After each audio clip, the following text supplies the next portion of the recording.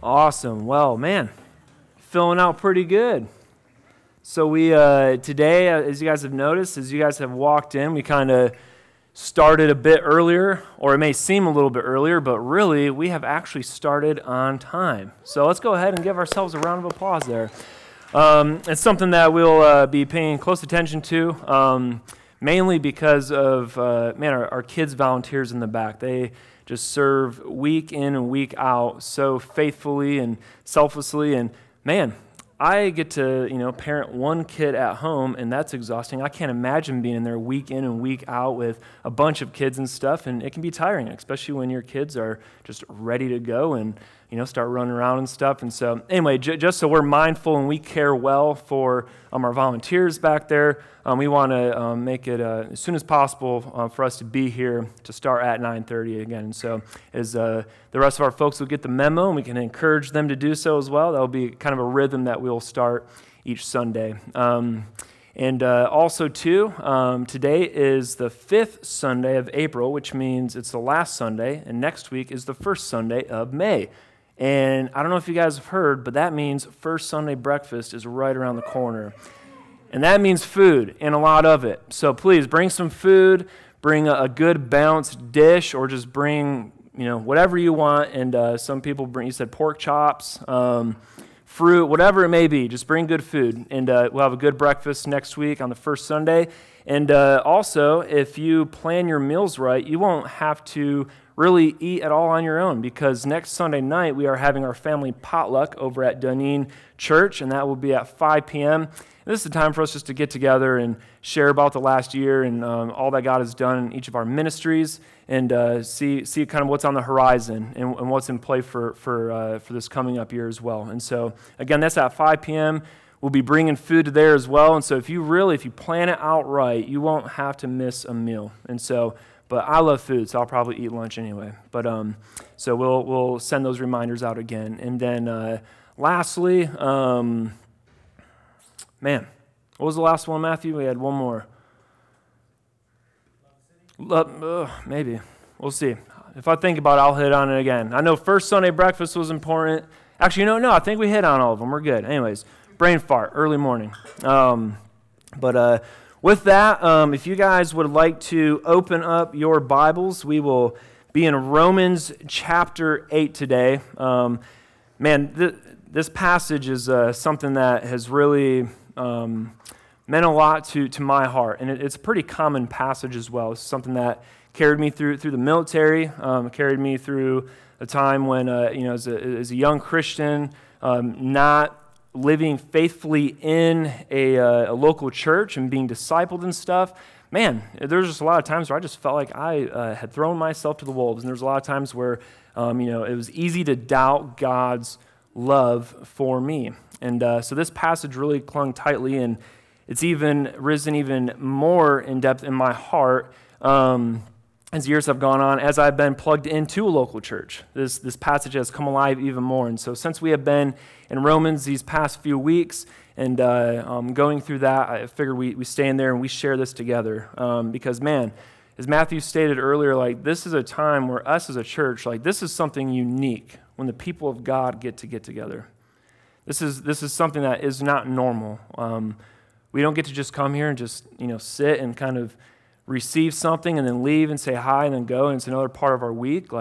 We are a people that have been bought by the blood of Jesus. And every time that we get together, we get to sit under God's word, and we get to sing praises to him, and we get to partake in communion together as a church family. And so this is a time where, God doesn't just speak to us, but we also, during this time, we get to speak to others. We get to intercede on others' behalf as we hear God's word. People that come to our mind, church family that we get to live with regularly and love. This is a time for us to partake in the ministry that Jesus has given to us. So it's a special, special time. And so as we sit under God's word this morning, I just encourage us to, just rest in the beauty of what this day means for us. And so with that, I'm going to pray, and then we'll go ahead and jump into the text here. God, we just lift your name high. Lord, we Sometimes our hearts and our minds enter this space together, kind of reflecting what the weather's been like this past week, God. Rainy and maybe not as warm as we would like. Lord, dreary, and sometimes that's just how we feel, Lord, as we walk this Christian faith, as we practically live out our lives to love you and to love one another, Lord. We come in here and life just, it weighs us down. Circumstances weigh us down, Lord. The enemy attacks, and Father, I just thank you for this time that we get to come and we get to rest as your people. And so, Lord, I just pray that we would all be submitted under your word as we hear it, as we receive it, that you would just do a work in us. Give us rest, Lord. Help us depend on you. And, Lord, that we would be guided to just rest in your goodness. We love you. We praise you in Jesus' name. Amen. I will probably frequently be taking water breaks because my mouth gets super dry. And so the first water break I'm going to take is right now. So last couple of weeks, Matthew had brought us through some really practical ways that we get to live our lives out as Christians. And really, it was encouraging to continue to hear just the awesome ways that our church just practically lives this out already. That we get to love one another, and we get to trust God, and we get to love God, and man, we get to just simply live out the law. Not just the 10 Commandments, but the 600-something laws that were given to Israel to keep them in communion with God, to keep them from sinning. Man, Jesus said that those can be summed up in loving God and loving your neighbor. And so we heard some very practical ways to do that. And to put in context of why that was not just important for us, but important for this church in which Paul was writing to the church in Rome, man, it's drastic and it's very, very important. You see, Paul, he was, as we call the greatest missionary, obviously besides Jesus, and he was a great church planner, and his mind was always focused on, man, where does the gospel need to go where the gospel is not yet? Where does the gospel need to go? Jesus had commanded his disciples to go and make more disciples, not just in Jerusalem, but to Judea, to Samaria, and to the ends of the earth. Well, the ends of the earth were thought of as Rome, but Paul was even looking forward to Spain, to go further out, to bring the gospel, to plant churches. And he knew that, man, if the gospel is going to move forward, then two things need to happen. One, the church needs to be unified. The church needs to be unified. If we want to make this home base in Rome, the church that is sending out the gospel to the next level, to the next place where it is yet not known. It's very important. You see, there was a lot of strife going on in the church because the Jewish Christians who were living there for quite some time, churches have already been there before Paul had written this letter, but about 5 or 10 years before, roughly, the emperor had kind of kicked out the Jews. There was stuff going on. So that even meant the Jewish Christians as well. So they were gone, and the only people left were obviously non-Jews, Gentiles. Still Gentile Christians, but they were Christians like us who, man, we're not bound to follow the law of God. We have Christ as our law. Christ is the one who, in his righteousness, died in our place, and we get to follow him freely.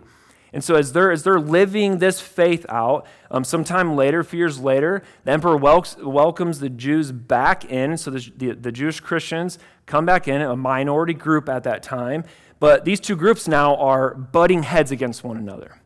And it is super, super intense because you even have the Gentiles looking down upon the Jewish Christians, and you have the Jewish Christians who are like, well, we're the family of Abraham, like we are the called and chosen family from God. So you have two families inside of the same church going at it.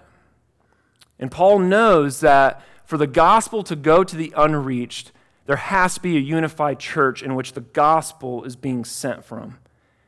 And there have been many enemies of Paul who have even twisted the gospel. You can go ahead and read through Galatians, and you can see all about that. But Paul knew how important it was to present the right and correct gospel. So this entire letter of Romans is just a deep theological letter that is beautiful, hard to understand at times, but very, very beautiful. And so he wants to send the gospel to Spain from a unified church. So he even tells the Gentiles, you guys are no good. Don't look down upon the Jewish Christians. You guys, in fact, are so bad that your sins against God are abomination, and he's just left you to your own sins. Then he goes and writes to the Jews, and he says, and you guys think that you inherit eternal life or that you are better than the Gentiles because of your Jewish customs on top of the faith that you have in Christ. That's wrong. Because guess what? All people have fallen short of God's glory. All people. And the wages that we deserve, what we earn for our sin against God, whether you're Gentile, whether you're Jew, doesn't matter who you are, is eternal death. Is an eternity separated from the love of God, an eternity put under the wrath of God forever. That's what we deserve. So he's telling them that, no, Christ has unified us. We are unified by his blood. And even though today, in our context right now, we don't have this Gentile versus Jew, but we still have a lot of just differences in general. We're people. We're all wired differently. We all have different things that we enjoy. We all have different, maybe, beliefs on this or that, second and third tier things. But yet, in order for the gospel to go out into our city, to go out even into our homes, into our workplaces, we have to be a unified church. So this is super, super important. So Paul wants a unified church. In this specific passage, he's also letting his readers know that there will be suffering. Christians will suffer. A unified people of God will suffer. In their context, there was some very physical, harsh persecution. We may not deal with that specific thing, but we will still suffer. We're human. We suffer. We struggle through sin. We struggle through relationships. We experience loss and pain. We will suffer. But the main point that he wants to give to his readers, and not only to his readers, but writing to us as well today in 2023, is not only will suffering come, but when suffering comes, we know that no matter how deep it is, no matter how painful it is with the things that we're going through in life, no matter what it is, that God's everlasting love runs even deeper than any suffering that we may go through. It runs deeper than that. And because his everlasting love runs so much deeper than whatever suffering we may go through, because of that, we are victorious.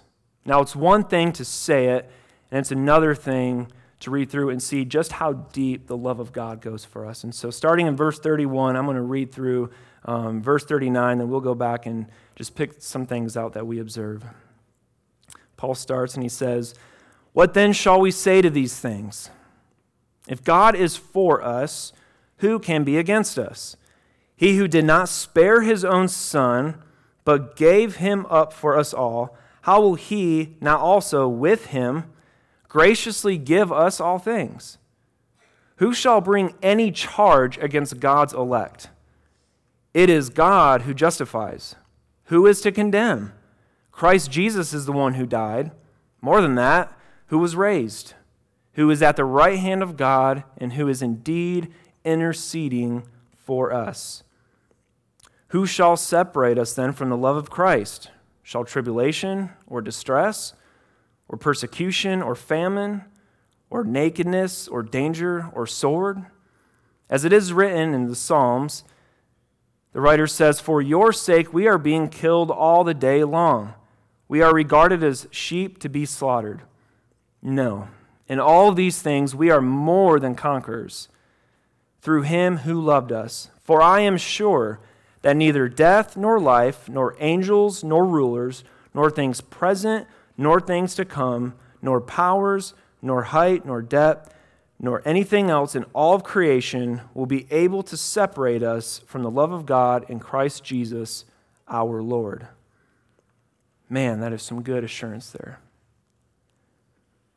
Paul starts off saying, what then shall we say to these things?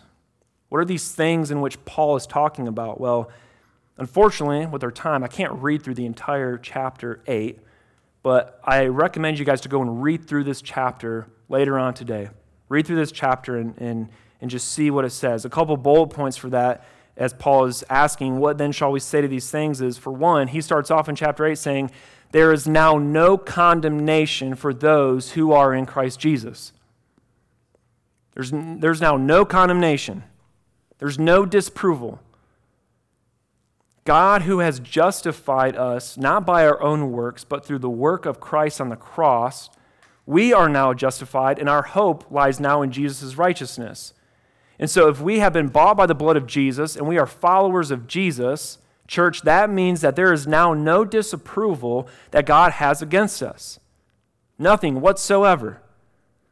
His Holy Spirit that he has sent to come and live in us when he has convicted us and opened our eyes to the gospel, opened our eyes to our sin, we have trusted in Jesus by the faith that God has given us, and he has set us free. He has literally set us free.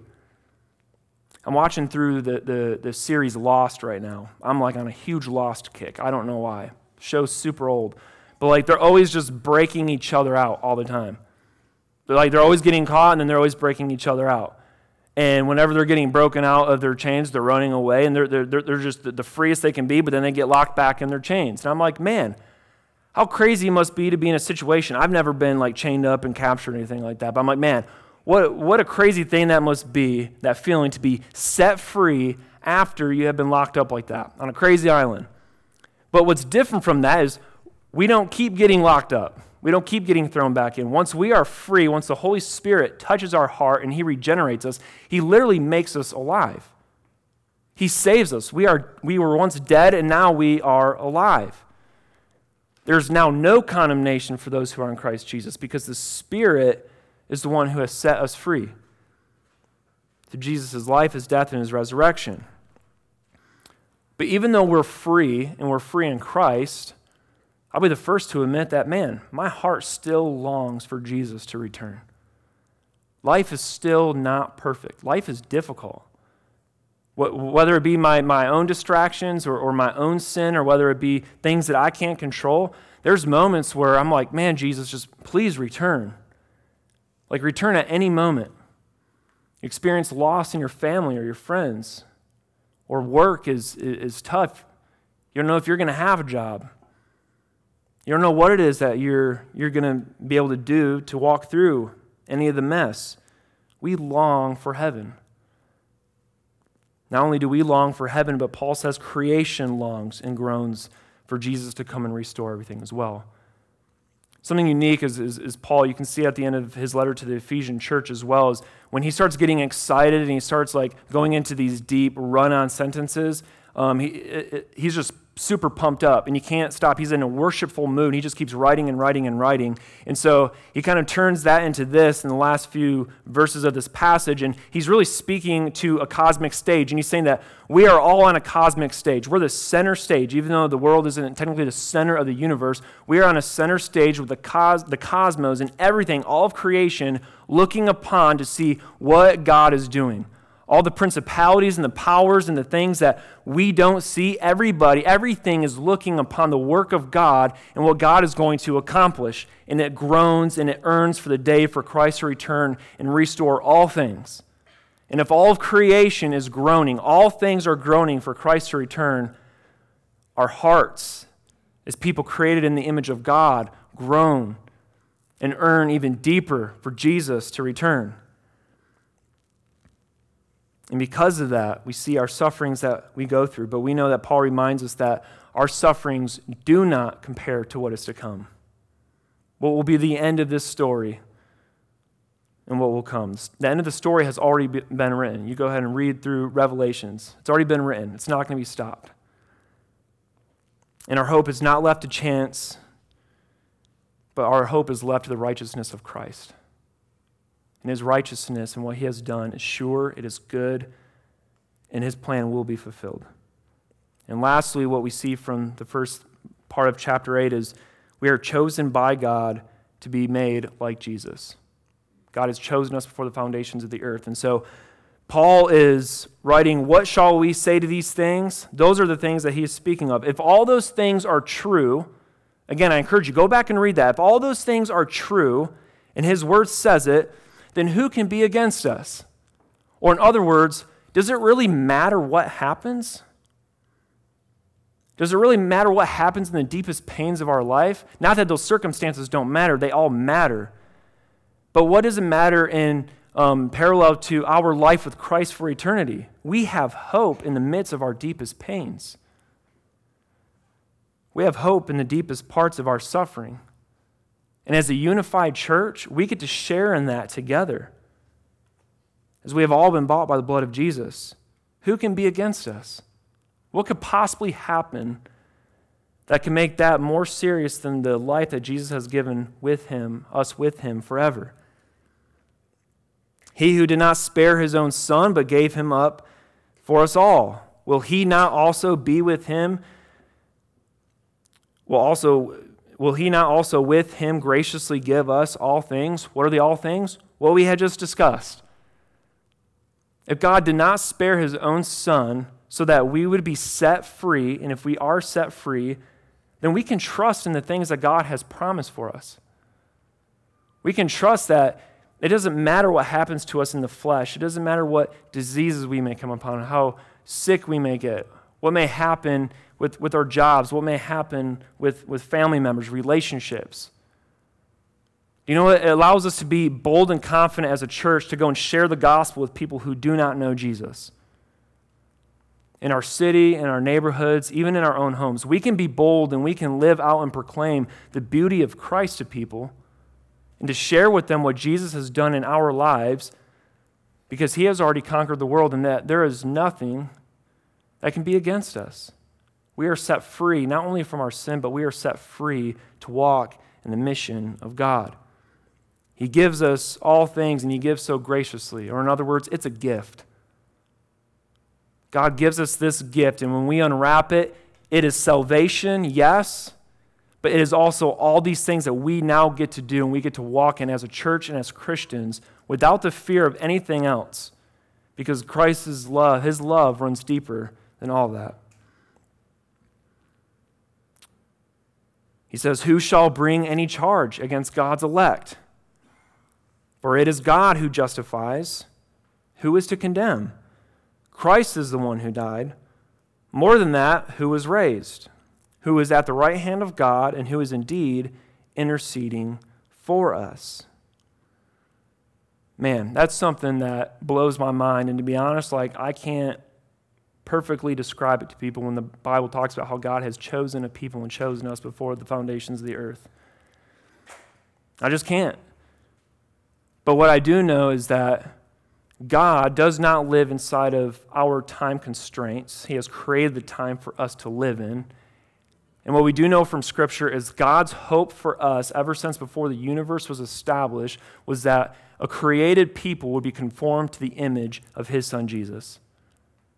That we would be conformed to his image. That was his plan, and that we would multiply and be fruitful and multiply disciples. That was his plan we see in the garden. We see sin had intruded, and it had what seemed at the time ruined that, but God's plans weren't ruined.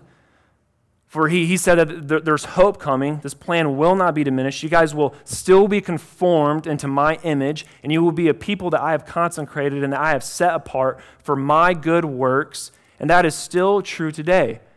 I don't know exactly how God's mind works out for it, but I do know that the Bible has stood the test of time, and the Bible is the Word of God. And he shares with us that we have been a chosen people, that his church. And that's another thing, too, is that as we have been chosen church, this is not an individual faith. I had mentioned before as I was in the army and as I was a believer, I still wasn't surrounded by brothers and sisters in Christ.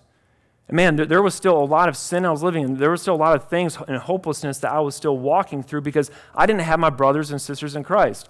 That's because God isn't just concerned about saving one person and making it all about Zach.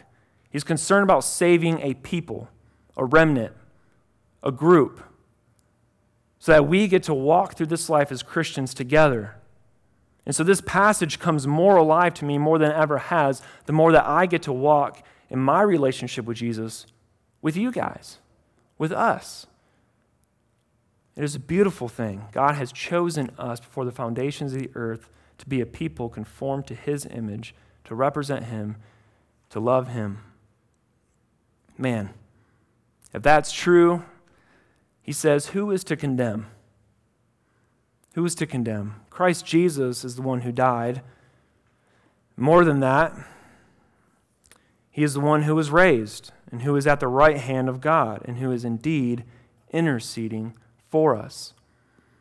If it is true that God has chosen us before the foundations of the world to be conformed to his image, to be people that love him and walk with him and love one another and do so in such a way,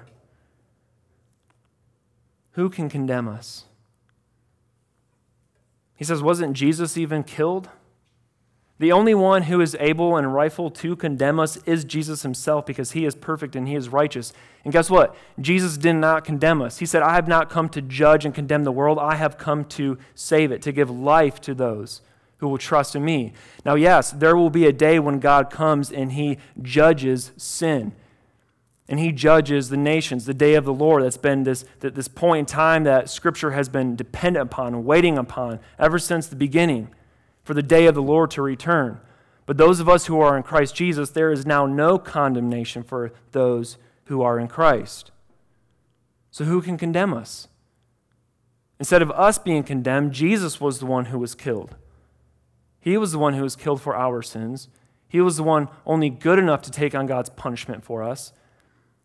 And ultimately, he rose from the grave, defeating sin, death, and the grave. And he walks, and he sits on his throne, and he is in charge, and there is nothing that will ever replace Jesus from his throne. He will never stop reigning as king. Forever and ever, he will always reign. There is nothing that will take Jesus off his throne. And because of that, who can condemn us? Because the one who can judge us rightly, the one who is righteous and able to condemn us and judge us, has forgiven us. And not only has he forgiven us, but he says that he is the one who is indeed at the right hand of God interceding for us. Now, I was thinking about that a few weeks ago. Man, what is Jesus doing right now? Like, well, what is God doing right now?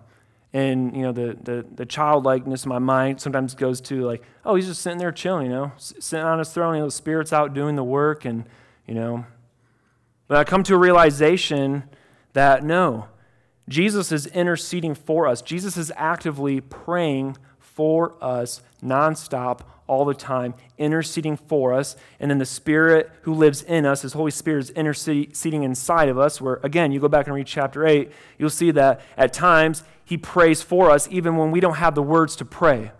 When the groanings inside of us are so difficult, when we go through such a loss in life, when we don't have the words, when the only thing we can do is just yell out or cry, or we don't have the right things to say or even to think about to pray to God, or somebody brings you the worst of news and your heart breaks for them, but you don't know what it is that you can or how you can pray for them, the Spirit is working and interceding on our behalf in ways that we can't even imagine. And Jesus on the throne is interceding and he is pleading for us. What does that look like?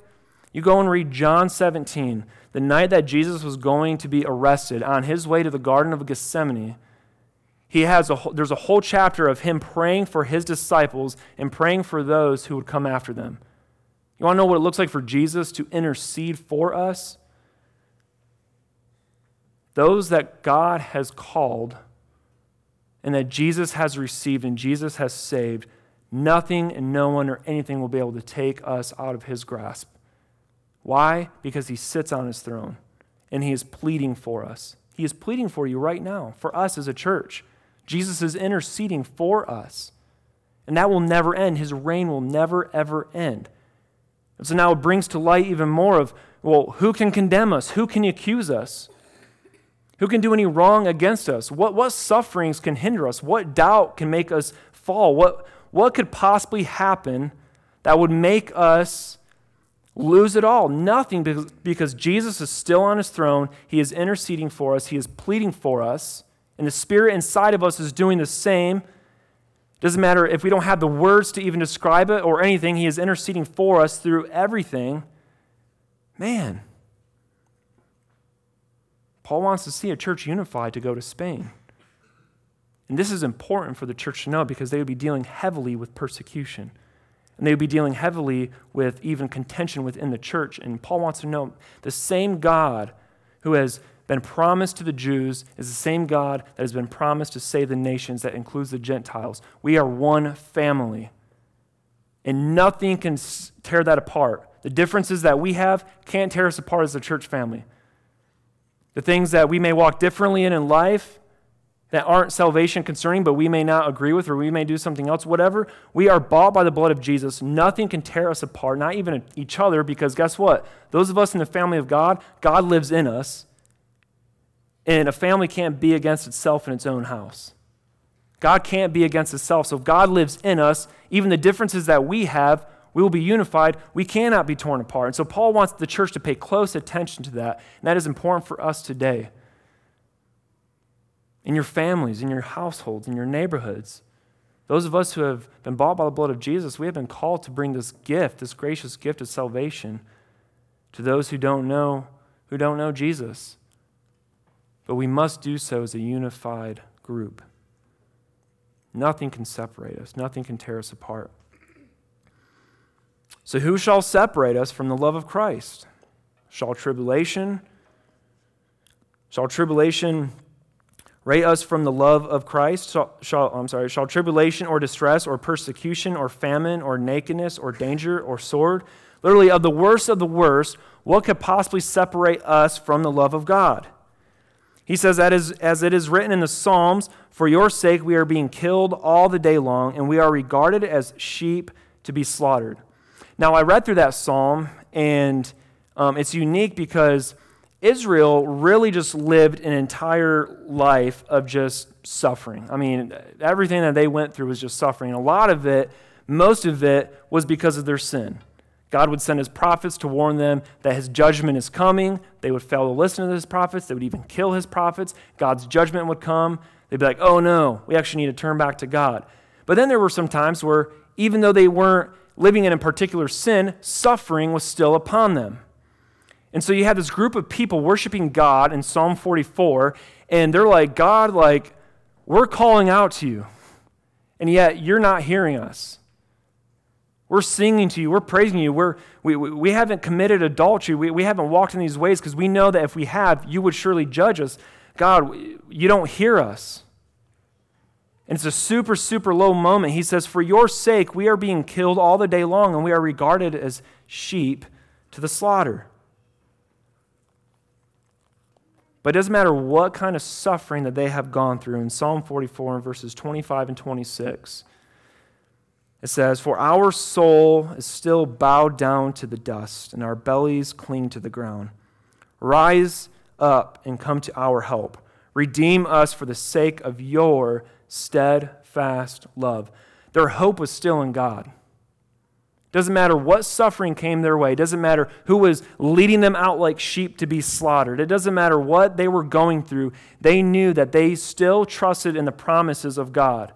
For the sake of your steadfast love, for the sake of your plan, God, for the sake of you choosing a people to be conformed to the image of your Son, Jesus, since before the foundations of the earth. Because of this, Lord, our bellies will be to the ground. We will worship you. We will trust in you. We will cling to you.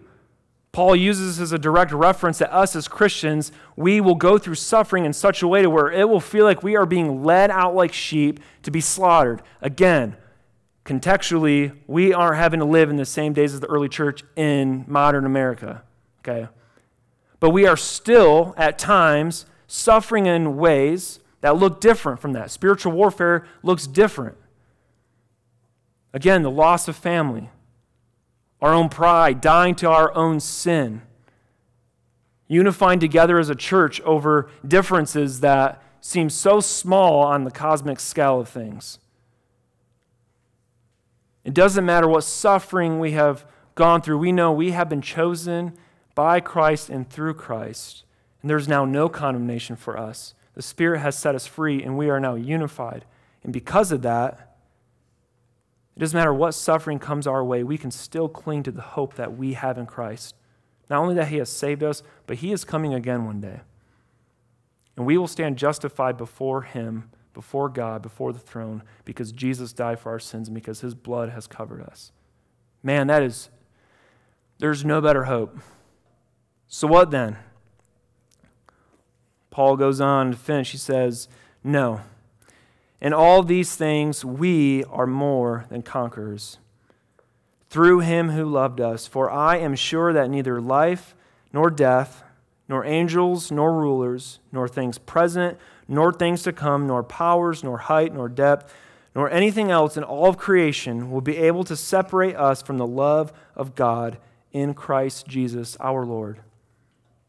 Literally everything. Everything and anything. To the smallest atom, to the greatest galaxy in the universe, to the doubt, to the condemnation that our own hearts and minds sometimes speak to us, that the enemy and the lies that the enemy speaks to us, the things that we go through. It doesn't matter what happens, there's literally nothing in existence that can separate us from the love of God. Jesus has already won because he does not condemn us, but he sits on his throne victorious, pleading for us. We, church, we have conquered. We have won and we are victorious because Jesus has won. Man, it's like you're rooting for your favorite sports team. They win a championship or they win a big game. That's your win.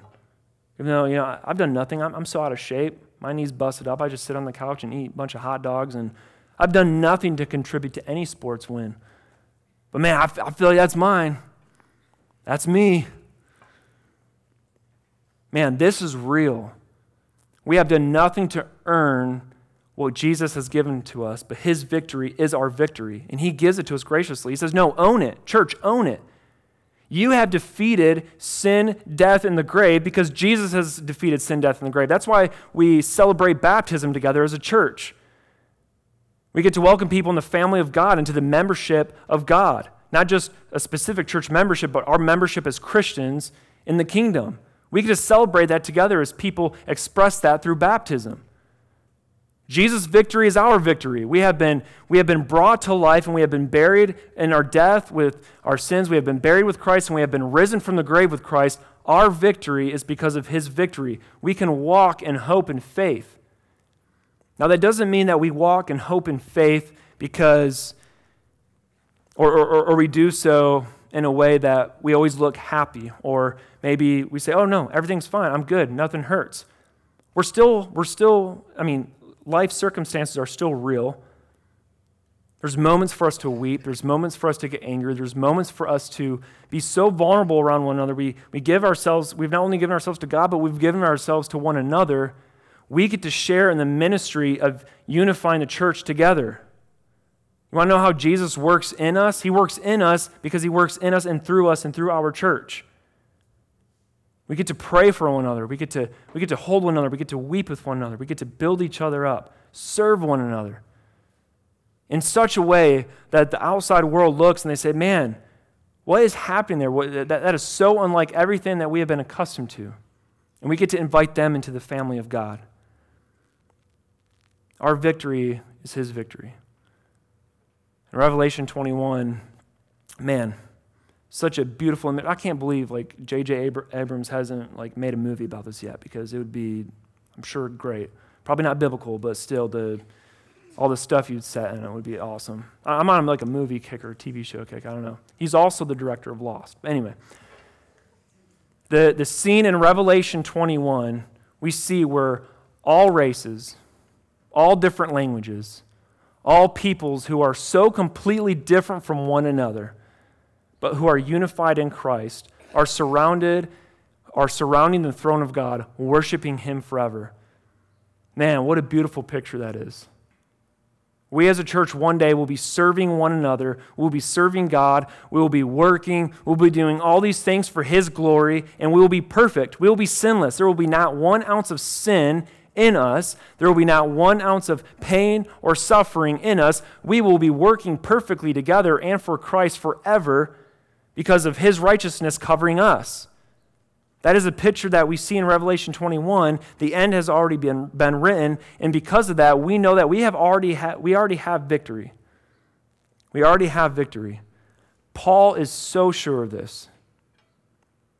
He says, I am sure that neither death nor life, that none of these things in all creation can separate us from the love that is in Christ Jesus. Man, I look at our church as an operating base. In the military, when you go over somewhere, you set up an operating base, right? It wouldn't make sense for us to continue to send people out every day from the United States to go somewhere else. You go somewhere, you set up your operating base, and you work from there. Or it wouldn't make sense for a church in Texas to deploy people all the time to serve the city of Greenville.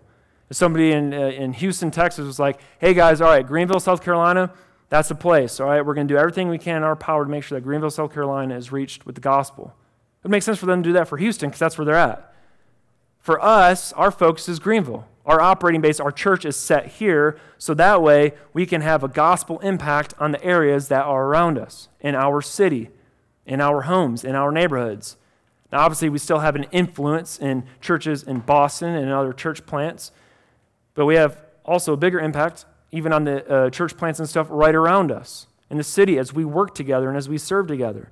This is our operating base. Just as Paul was operating to go to Spain, we operate to reach the places right around us. And it must happen that we are unified, that we are a unified church, that we continue to walk in unity together.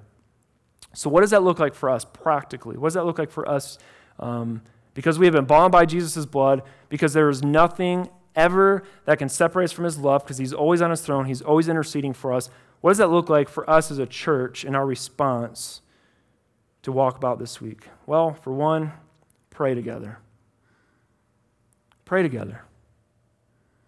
If you need something that you need prayer for, instead of just saying, hey, can you pray for me? Hey, can you pray for me right now? Or if somebody comes to you and be like, yeah, this is going on in my life. Like, man, my faith is being tested here. And this is really tough right now. Yeah, hey, I'll pray for you. Pray for that person right then and there. Or as a group, pray for each other as a group in your community groups. Man, that you spend time in prayer. Pray together. Again, Jesus intercedes for us and he pleads for us, and his ministry is always working with us and through us and in us, but he does that in us.